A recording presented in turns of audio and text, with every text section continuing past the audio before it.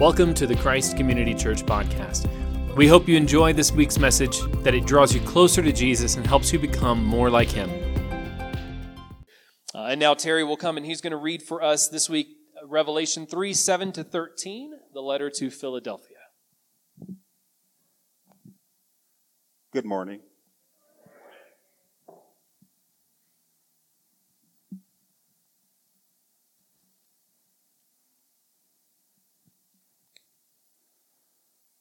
Write to the angel of the church in Philadelphia, thus says the one, the Holy One, the true one, the one who has the key of David, who opens and no one will close, and who closes and no one opens.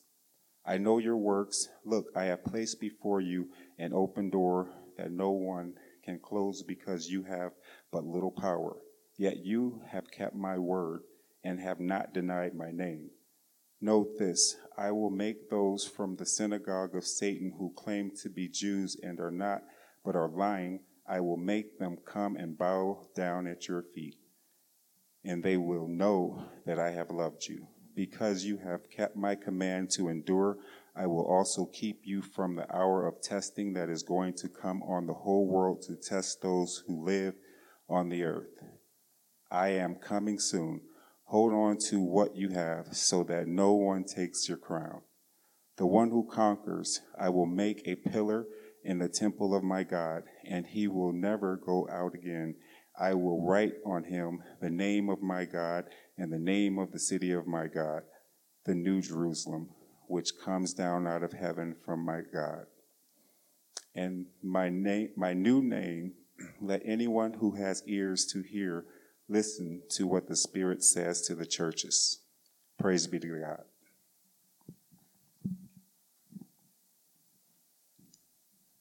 All right, so we are here in Philadelphia. This is ancient Philadelphia. This is obviously not Philadelphia, Pennsylvania, but this is the original city of brotherly love, among a church that doesn't really have any power. And that's an interesting thought. This church has no authority, no power in their society. You know, something happened that was really kind of tragic in the history of the church. I mean, there was some good that came out of it, quite a bit of good actually, but really it was the beginning of the decline of the church for more than 1,000 years. In 380 AD, the Roman Emperor Theodosius issued the Edict of Thessalonica. Now, you may have heard that the Emperor Constantine is the one who made Christianity the official religion of Rome, but that's not true. It actually came later under this Emperor Theodosius in the Edict of Thessalonica. When the Edict of Thessalonica came out, Christianity was then the official religion of the Roman Empire. Prior to that, in 313 AD, the Emperor Constantine, who supposedly had become a Christian himself under the influence of his mother, who was a Christian, had issued the Edict of Milan. And the Edict of Milan is the one that said, hey, you know what? Christianity is a tolerated religion. We're going to allow the Christians to practice as they see fit, and we're no longer going to allow them to be persecuted anywhere within the empire. Prior to that, under various Roman emperors, Christianity had been either ignored or actively persecuted. But much of the time, from the time of Jesus until the time of Constantine, the church was undergoing persecution in some form at various parts throughout the empire. And then Constantine says, no, we're going to tolerate these guys. We're going to allow them to practice. In fact, I'm one, my mom's one, so, you can't really persecute the religion of the emperor himself, right? That's just not a good idea, right? So Constantine makes it official. But it's actually Theodosius later who is the one who makes it the official religion of the Roman Empire. Now, it was good that Constantine had issued the edict that allowed Christianity to be tolerated, that allowed Christianity to be practiced without persecution. But what happened under Theodosius, when the Christianity became the power in the Roman Empire, the official religion of the Roman Empire, now you have the Christian movement, the Christian church, wedded to political power. And this is what caused the decline of the church. Now, the church rose in power from here. The church rose in power and authority. But what happens is politics and power corrupts the church. and corrupts the leadership. So that more than 1,200 years later, we have the Protestant Reformation that comes along to counter the power of the Roman Church. The Roman Church that had been corrupted by the political power that it owned over all the nations of its empire. And so we can't look at this wedding of Christianity to political power as anything but detrimental to the faith. As anything but detrimental to the true faith of Jesus Christ. Jesus is the very one who said, I don't have armies. I don't come in that kind of power. I don't come in that kind of authority. Jesus' authority, Jesus' power is cosmic. Jesus' kingdom spreads through his rule and reign, not through the command of armies and through the command of political power. But that's what happens to the Roman Church, and that's why the Reformation must happen in the 1500s. That's why the Protestant Reformation occurs, to counter the corruption of the political power that had become what the church was all about.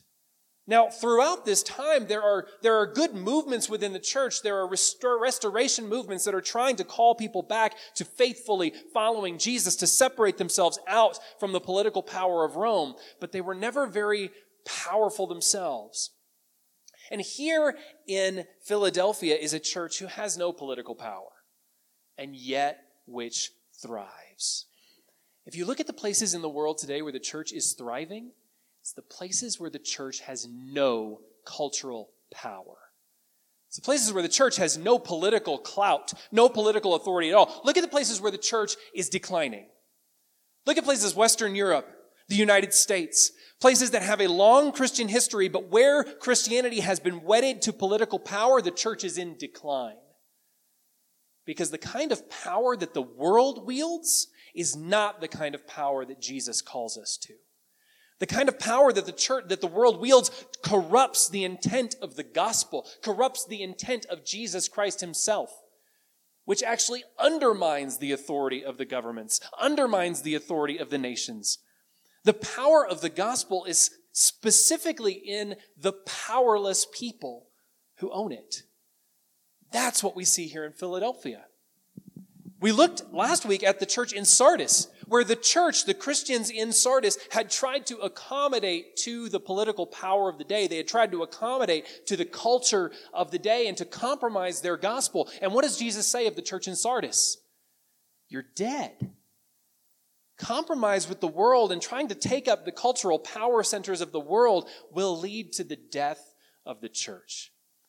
Faithfulness to Jesus Christ, faithfulness to him, even when we have no power, is what Jesus commends here in Philadelphia. So these Christians are living in Philadelphia, and Jesus writes to them and he says, I'm the one who holds the key of David. I'm the one who opens and closes doors. And he says to them, you have little power. Though you have little power, you have been faithful to me, and therefore I'm going to put a door in front of you that no one can ever close. I'm going to open the door for you. Now, what's he getting at here? This idea of Jesus having the key of David and opening the door for the people of Philadelphia is a direct connection to the fact that they have no power. What Jesus is telling them is, look, I'm the one with the authority. I'm the one with the power. Don't worry about what it's like to live in this world where you have no voice, where you have no power. Don't be concerned. Don't be afraid that you don't have a voice in what's happening in the power centers in Philadelphia. Because I'm the one with all the authority you'll ever need. In fact, I hold the key of David. Now, this goes back to Isaiah chapter 22. The prophet Isaiah, man, he had a rough time. Right? God called Isaiah to be his prophet. You remember the beginning of Isaiah. God calls Isaiah, and he gives Isaiah this vision.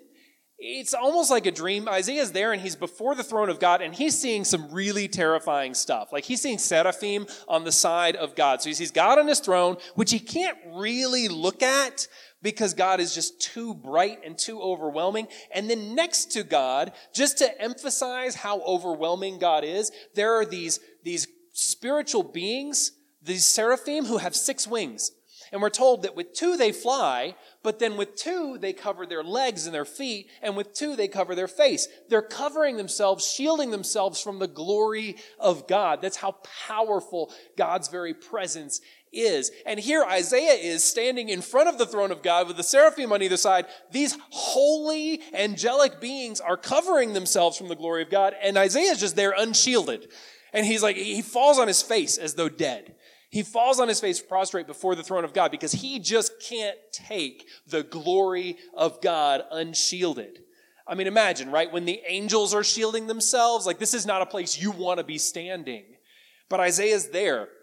And God says, Isaiah, I want you to go to my people whose ears will be closed, who won't listen to you, and I want you to share my message with them.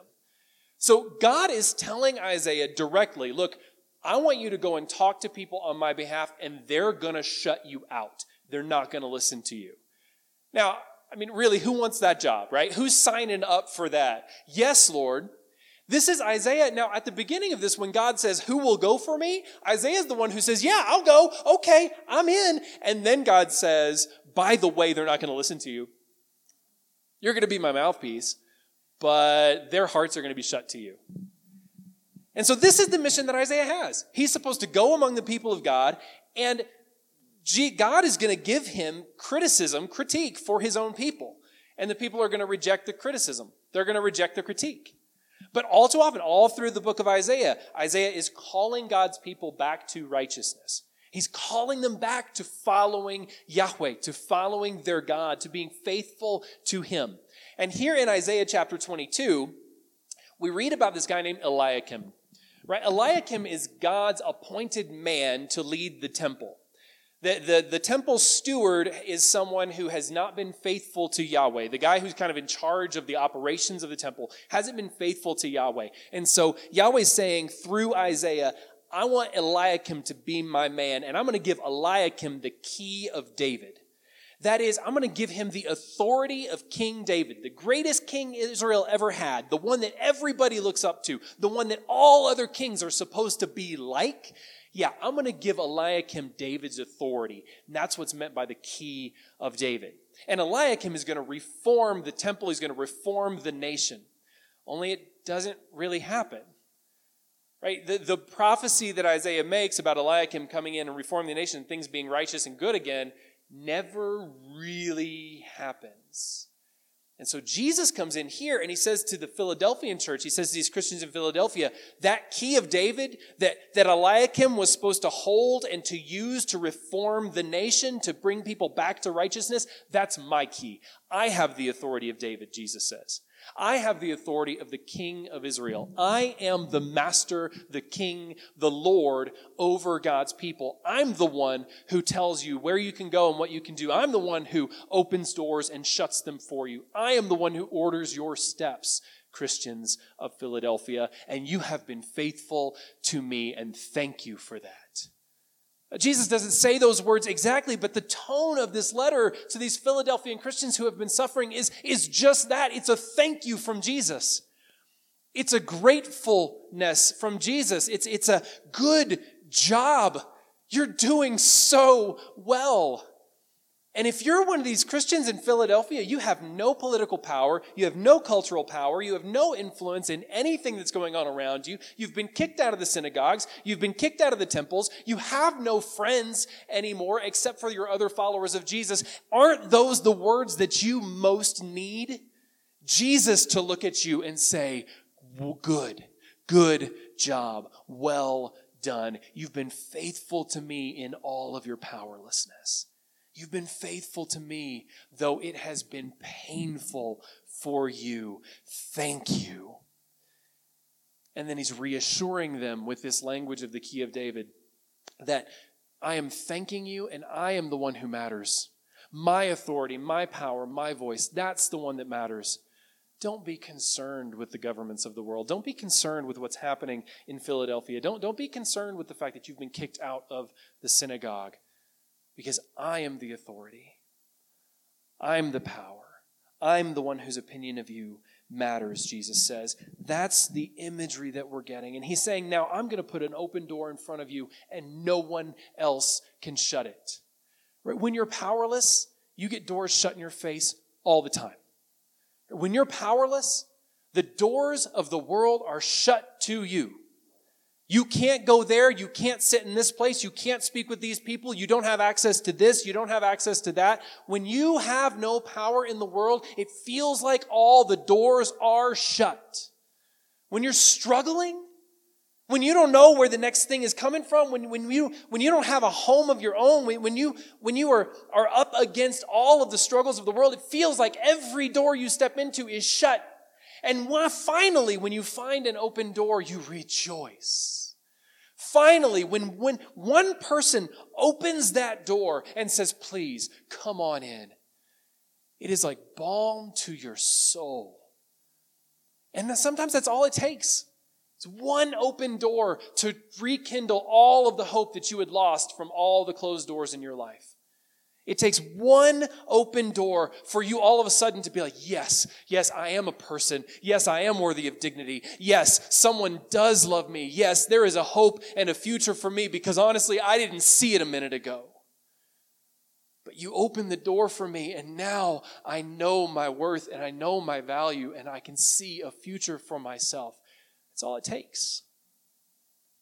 You know, I used to work for a rescue mission and I used to work with the homeless and shelters and things, and there were so many times people would come to us and all they needed was one win. All they needed was one win. But we're talking about people who had done nothing, but had been faced with nothing but losses for years, for decades even.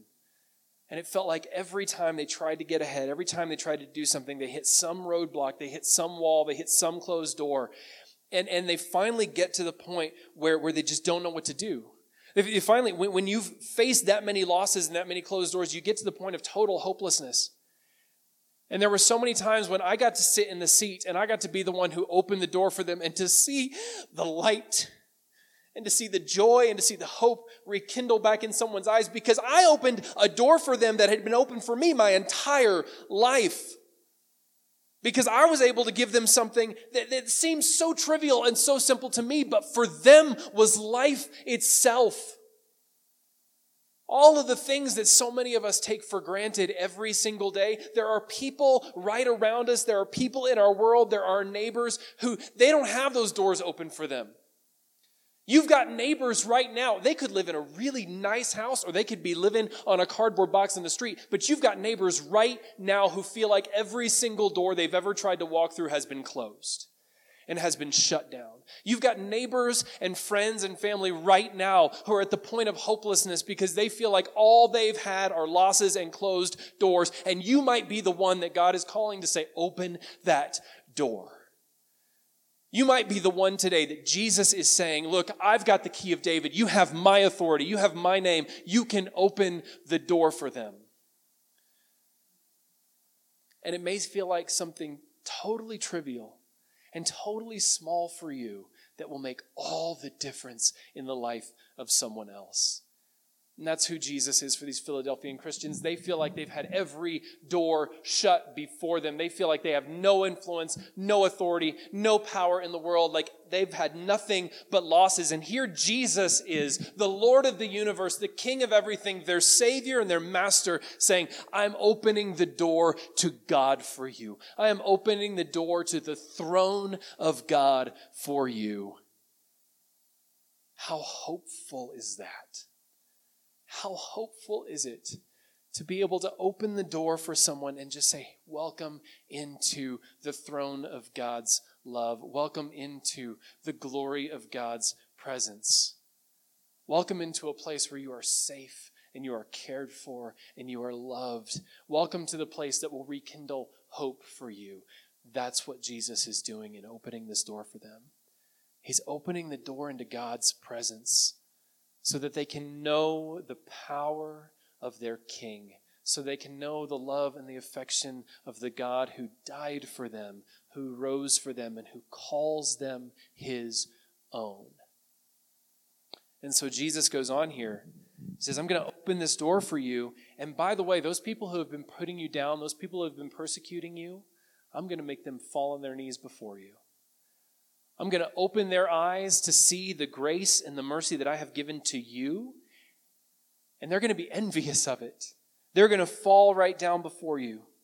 And this is what he says. Note this. Right? This is a parenthesis. This is an aside. This is Jesus giving them a little extra hope here. Note this. I will make those from the synagogue of Satan who claim to be Jews and are not, but are lying. I will make them come and bow down at your feet, and they will know that I have loved you, because you have kept my command to endure. I will also keep you from the hour of testing that is going to come on the whole world, to test those who live on the earth. I'm coming soon. Hold on to what you have so that no one takes your crown. Jesus moves from that image of the open door, that hopeful open door into God's presence that he's giving them, into this note about what he's going to do to the people who have been putting them down. And we have to make a note here about this synagogue of Satan. What does this mean, right? Are these just bad Jewish people? No.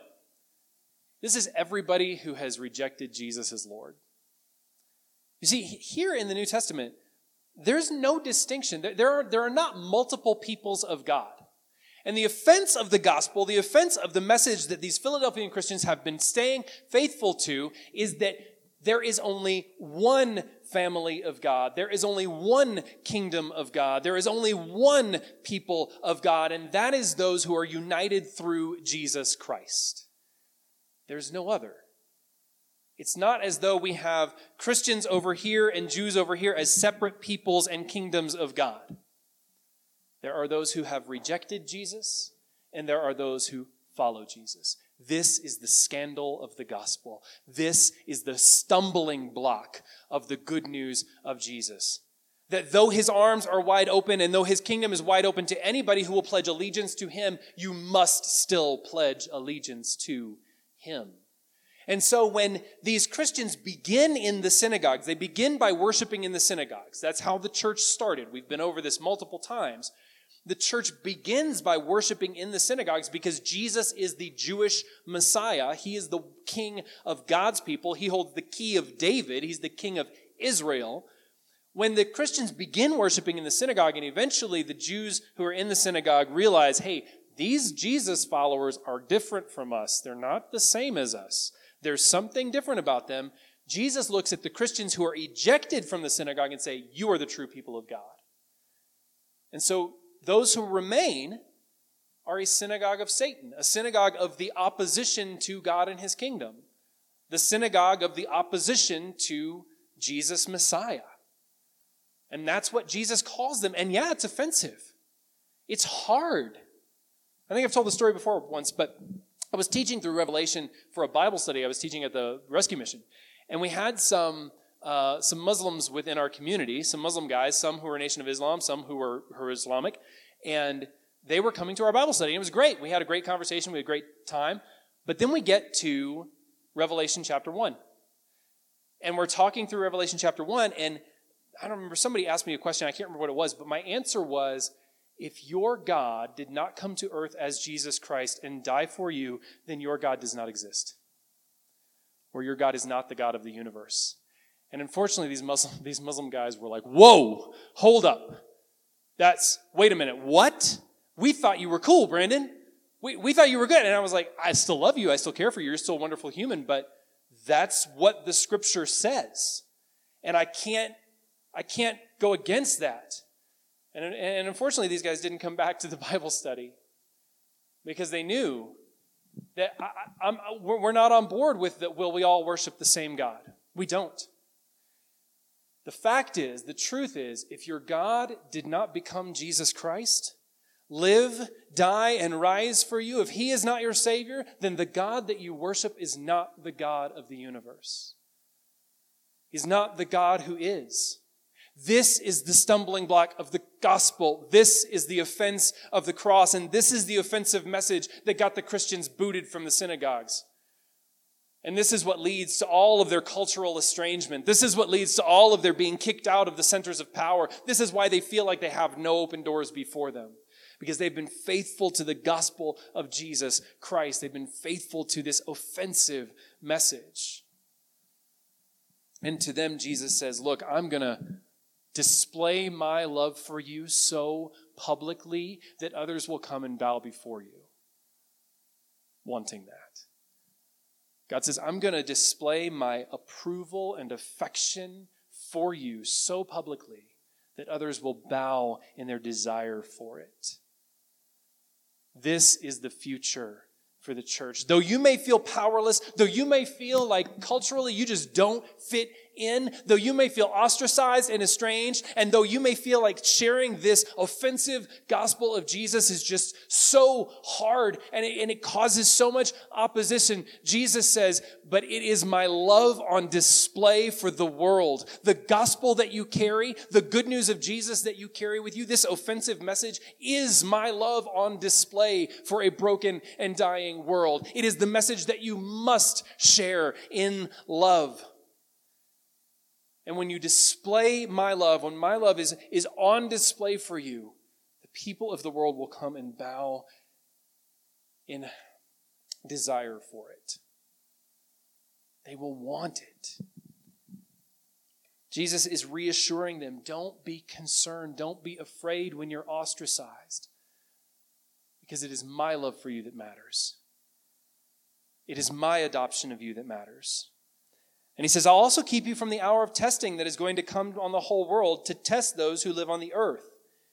And then he says, I am coming soon. Now, what does this mean? A lot of people read this and they're like, okay, is that like the tribulation period? Is this like the period of time at the end of all things when we're like super tested and everything's really hard? I don't think so. I think the hour of testing that is coming is connected directly to the next statement he makes, I am coming soon. When Jesus comes, he comes to judge. That's what he's referring to when he's talking about the synagogue of Satan and the people bowing down. When Jesus comes, he comes and he will judge us. And there will only be two people before Jesus when he comes in judgment. There will be those who have surrendered themselves to King Jesus, those who have allied themselves, given their allegiance to him, and there will be those who haven't. And those who are given over to Jesus will be welcomed into the kingdom, and those who are not will be cast out. And Jesus says, to those who conquer, to those who are faithful to me, who endure in their faithfulness to me, those who are true to my gospel and my word, those who are my kingdom citizens, in the day of trial of my judgment, you will be safe. You will be protected. You will be held. In the day of my judgment, you who have been faithful to me, there will be no judgment for you. You see, God's judgment will fall on everyone on earth. And it will fall either on me or on Jesus. But God's judgment will come. And the good news of the gospel, the free offer of the gospel, is that Jesus has already taken all of God's judgment for me. He has already received all of the brunt and the weight of God's anger at sin, of God's judgment. He's already received all of the evil that the world has to offer and killed it in the cross. And if I want to escape God's judgment on myself, all I need to do is give my life over to the one who already took God's judgment for me. This is the free offer of the gospel. This is why, though the message is offensive that there is only one people of God united through Jesus Christ, entry into that kingdom could not have been made easier for us. We only need reach out and accept the gift that Jesus has given us. We only need reach out and accept the judgment that he already took on the cross. And allow him to be in our stead. Allow him to take the brunt of God's judgment. So that we, like these Philadelphian Christians, can be spared in the trouble that is to come. So that we are spared the judgment of God and we are welcomed in. So, Christian, hold on to what you have so that no one takes your crown. Hold on to your faithfulness to Jesus. Stay faithful to him, no matter what it looks like from the world, no matter how hard or difficult it may seem. Our powerlessness on this earth is nothing in comparison to the power of our King, our Master, our Lord Jesus, and the power of the Holy Spirit of God that lives inside everyone who follows him. Our powerlessness in this world is utterly eclipsed by the power of the God who calls us his own. He's the one who will see us through. And Jesus ends here now, to the one who conquers, I'll make a pillar in the temple of my God, and he will never go out again. Now, I think Jesus here is making a play on the history of Philadelphia. Back in 17 AD, a huge earthquake just ravaged this region of the world, this region that we call Turkey today, Asia Minor. And 3 of the churches that Jesus writes to here were particularly affected. The church in Sardis, the church in Philadelphia, and the church in Laodicea were particularly affected by the earthquake of 17 AD that just leveled these cities. And the Roman government had to come in and help them to rebuild. They had to help Sardis rebuild, had to help Philadelphia rebuild. They came in and tried to help Laodicea, but Laodicea was so wealthy, they were like, thanks, but no thanks, we got this, and they rebuilt their own city. So here in Philadelphia, the city had been leveled by this earthquake in 17 AD, just 80 years before this writing, 80 years before John is writing. And since then, they had aftershocks and smaller earthquakes. So the city of Philadelphia was very unstable, to the point that by the time John is writing, people had moved out of the city and they were kind of living on the outskirts, and they didn't even want to go in. Like, they didn't want to go to the marketplace because they were afraid something was going to fall down. They saw the cracks in the buildings and they were like, oh no, let's not walk by that one because it could fall on us at any given moment. Or there could be another aftershock and this building could come down. So people didn't want to be in the city. The pillars of the city had fallen down. The pillars of the city had not held it up in the face of the earthquake. And to these Christians who live in this city who's been rocked by earthquakes, Jesus says, I'm going to make you a pillar in the temple of God, a pillar that will not fall down. Look around you at this city that's crumbling. That's not the city of God, Philadelphian Christians. My pillars are not weak. My pillars will not fall. No earthquake can take down the pillar of God. And so Jesus says to these weak Christians in this weak city, you will be a strong pillar in the temple of my God if you are only faithful to me. And so endure.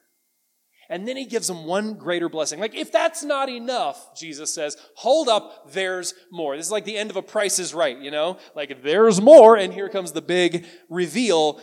Jesus says, I'm going to give you God's name. I'm going to make you a pillar in the temple of God, and I'm going to call you by God's very name. And this is another play on Philadelphia. Philadelphia had an identity crisis of sorts. It was the newest city of these 7 cities, and its name would change multiple times. So in 17 AD, the earthquake comes, Philadelphia gets squashed, the emperor comes in, the empire comes in, helps them rebuild, so they renamed the city in Neo-Caesarea in honor of Caesar, of the emperor.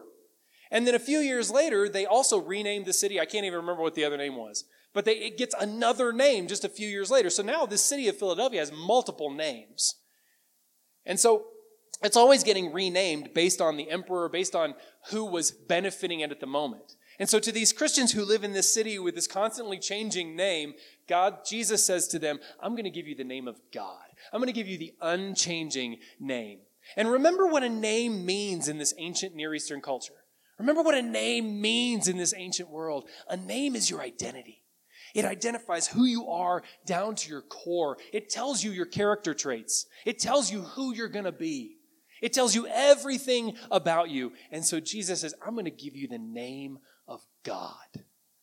The unchanging, holy, perfect, pure, beautiful, powerful, unending name of God. And I'm going to call you by that name.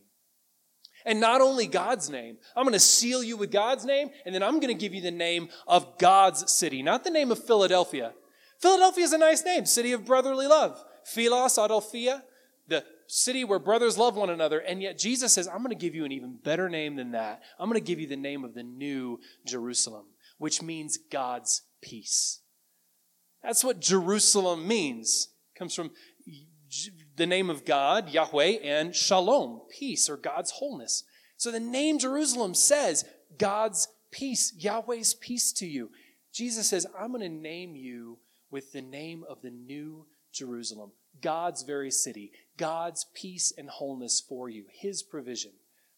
You're going to be a pillar. You're going to be named with the name of God. You're going to be giving the unending name of the New Jerusalem. And finally, Jesus says, I'm going to give you my new name.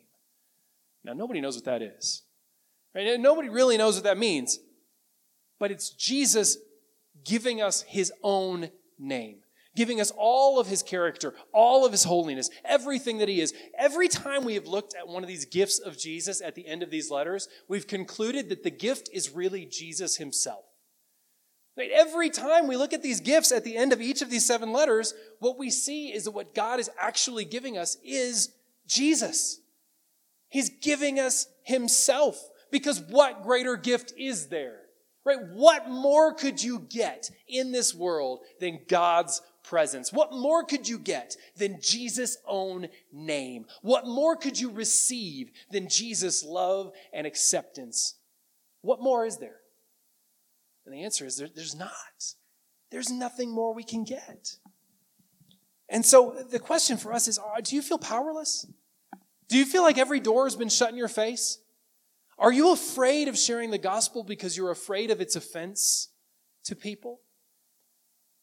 How do you feel about the way that you've been living? How do you feel about your voice in the world? How do you feel about the opportunities that have been laid in front of you? Do you feel powerless? Good. Good. Because it is in our weakness that God's strength is made perfect. It is in our weakness, in our inability to provide for ourselves, in our inability to make a way for ourselves, in our inability to raise up and to shout our voices and be heard, that Jesus shines through us, that the strength of God is mediated through us. It is in our own inability. It is in our insufficiency that the sufficiency of God shines brightest. Now, Christian, we ought to be taking every opportunity we can to stand up in the public square and proclaim the gospel and to speak the truth. But also to know that when we do so, opportunities may be taken away, doors may be shut, but that Jesus will open the door for us. We must put all of our faith and trust in the Lord who calls us to his service. We must put all our faith and trust in the Holy Spirit, not in our own ability to convince other people, not in our own ability to advance the kingdom of God, not in our own ability to bring about by force what only comes through the proclamation of the gospel of Jesus. We must trust in the power of our God and his Holy Spirit to do what we cannot and not try to force it on our own. Because our good and powerful and beautiful God will make sure that his purposes are done in the world. He will not fail. And if we trust in him, neither can we. Even if it looks like in the moment we might be. Even if it looks like in the moment we might be in a weak place.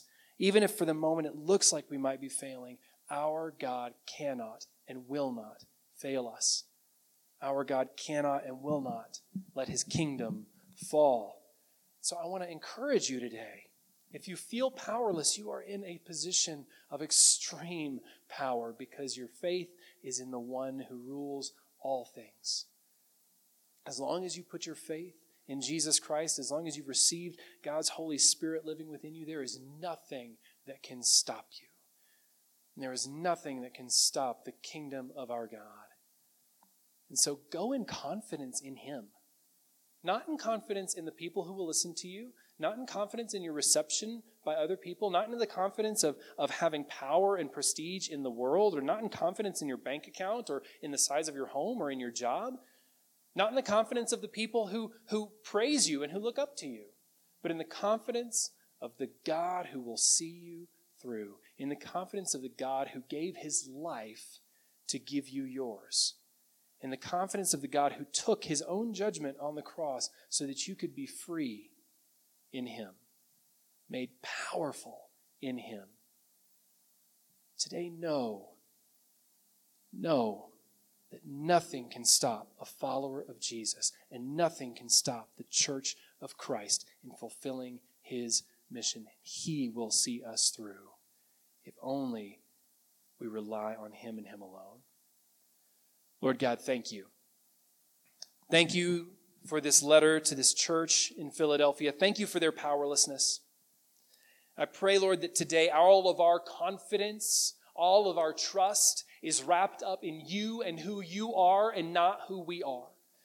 I pray today, Lord, that we would own the identity that you have given us, the name that you have called us by, the name of our God, the name of the New Jerusalem, the name of Jesus Christ. I pray today that we would confidently hold on to that identity. We would confidently hold on to your purposes, and we would boldly walk forward in the truth of the gospel, no matter how many doors are shut on us, because we know that the one who holds the key of David, the true master, the true king, the true Lord of all, has opened the door into God's presence for us. Let us confidently hold fast to that truth as you work through us, Holy Spirit.